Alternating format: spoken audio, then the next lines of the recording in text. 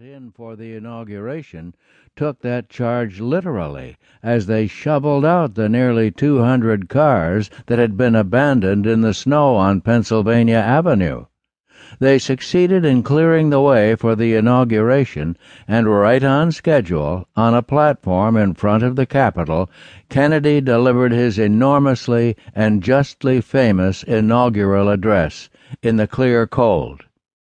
The fame of Kennedy's greatest line, "Ask not what your country can do for you, ask what you can do for your country," has overshadowed the fact that the first issue, foreign or domestic, that John F. Kennedy brought up in his inaugural address was poverty.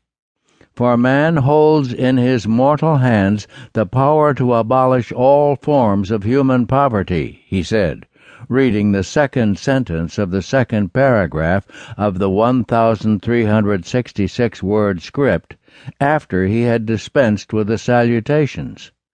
Kennedy returned to the theme 3 further times in the 14-minute address.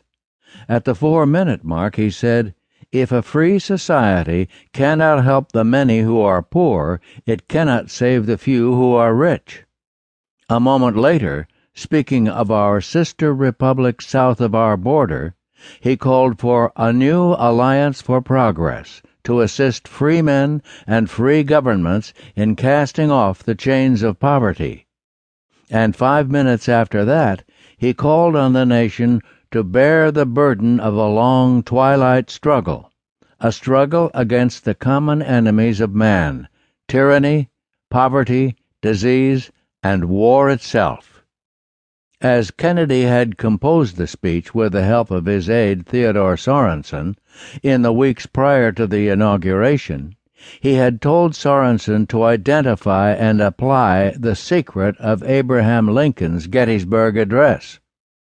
One of those secrets was addressing the most pressing concerns of the moment, and it was no accident that Kennedy devoted comparatively so many precious words to poverty in an inaugural address that he was determined to make a historic one.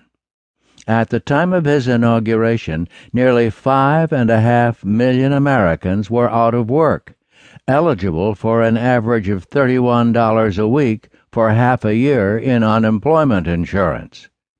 The recession responsible for the growing unemployment of January 1961 had hit the previous April, the month before Kennedy stunned the political establishment by winning the Democratic primary in West Virginia, and the recession itself was only half of the problem with the American economy.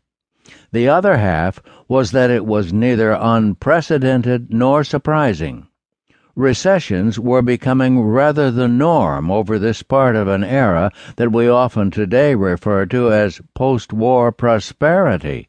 The 1960-61 recession came on the heels of 2 that had already occurred during the 8 years of the Eisenhower administration.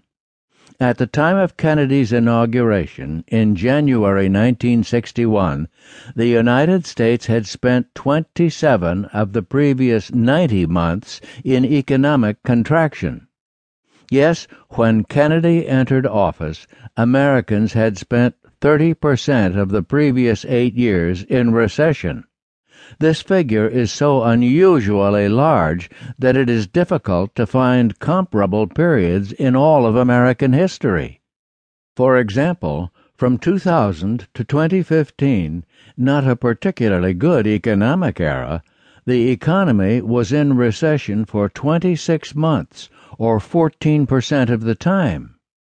From 1983 to 2000, the United States was in recession for all of 8 months, 4% of the time.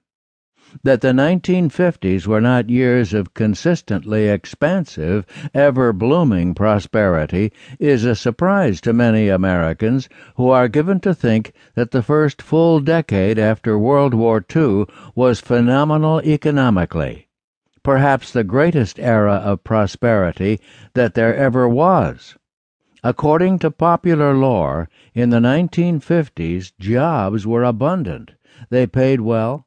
They were for life. You could raise a big family, afford a